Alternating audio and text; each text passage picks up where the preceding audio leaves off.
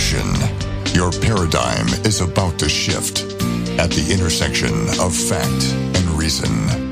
You're entering Kingston Country. I'm Dan Kingston, and you're listening to the Dan Kingston Podcast. Okay, I have a major personal announcement because of the fact the Bay Area, starting tonight at midnight's on virtual lockdown. There's no way that I'm going to be able to continue going to my new job that I talked about in the last podcast episode.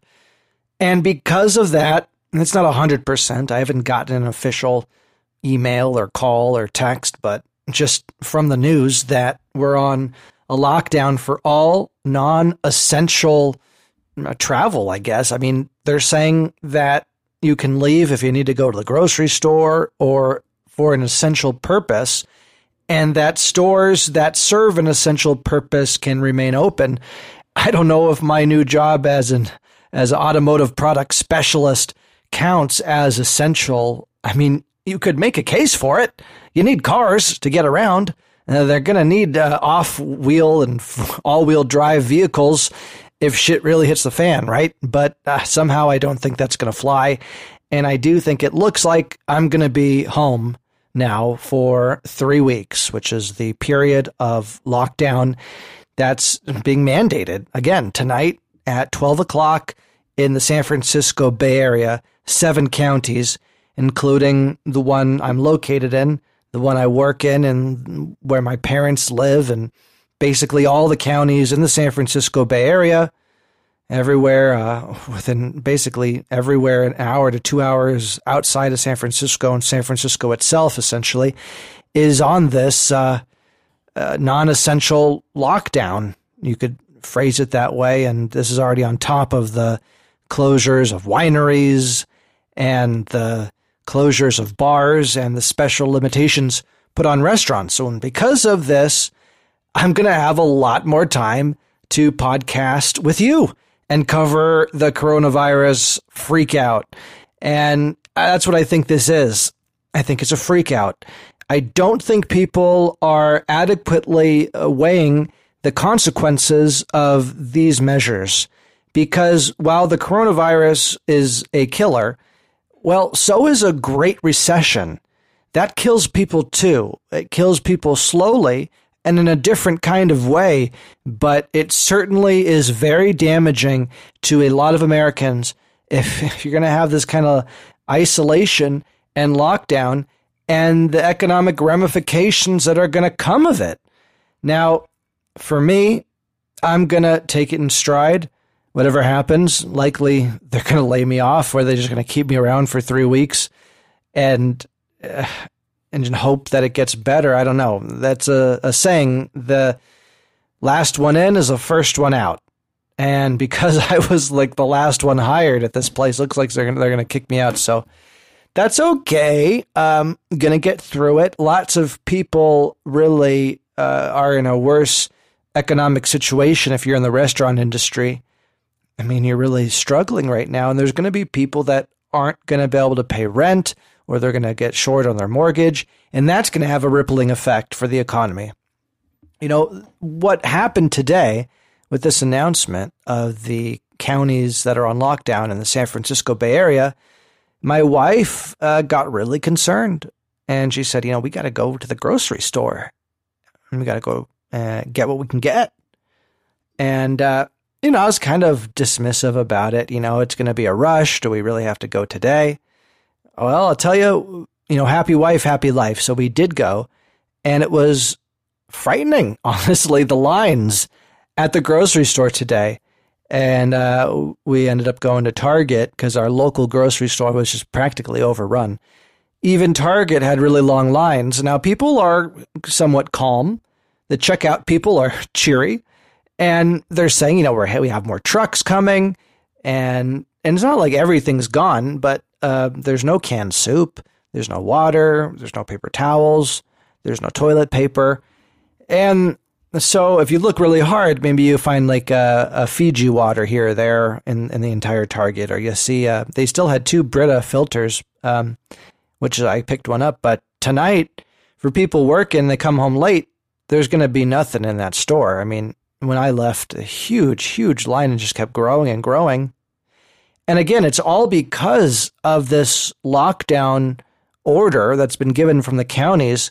If you didn't have it, you wouldn't have people crowding the supermarkets thinking, oh my goodness, this is it.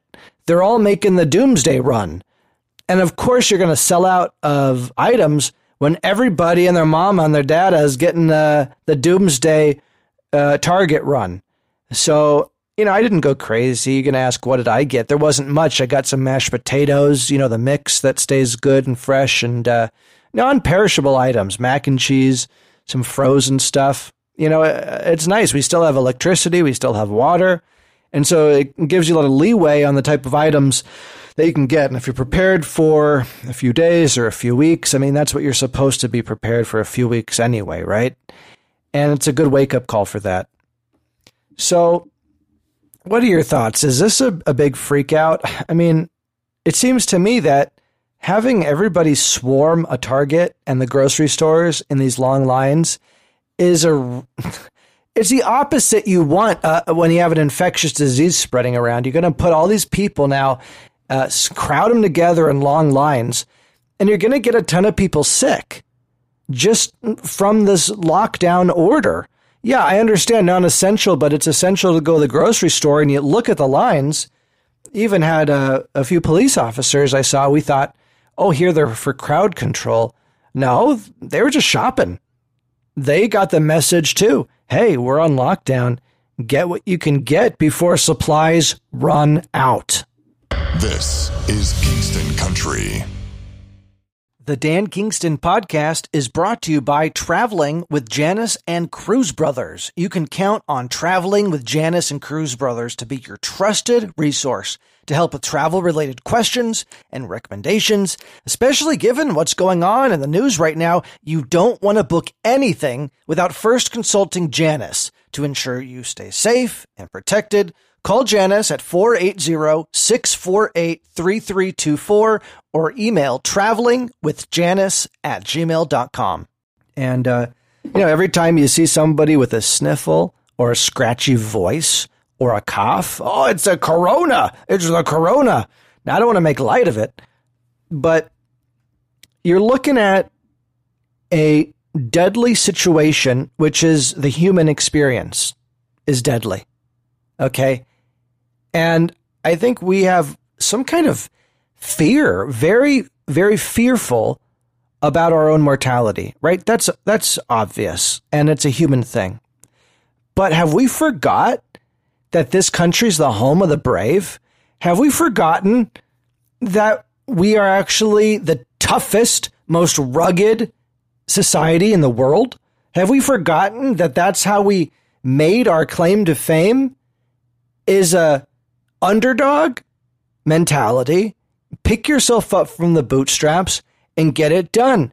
And don't freak the fuck out, because guess what? We're going to get through this. We're not the home of pussies. We're the home of the brave. It means something.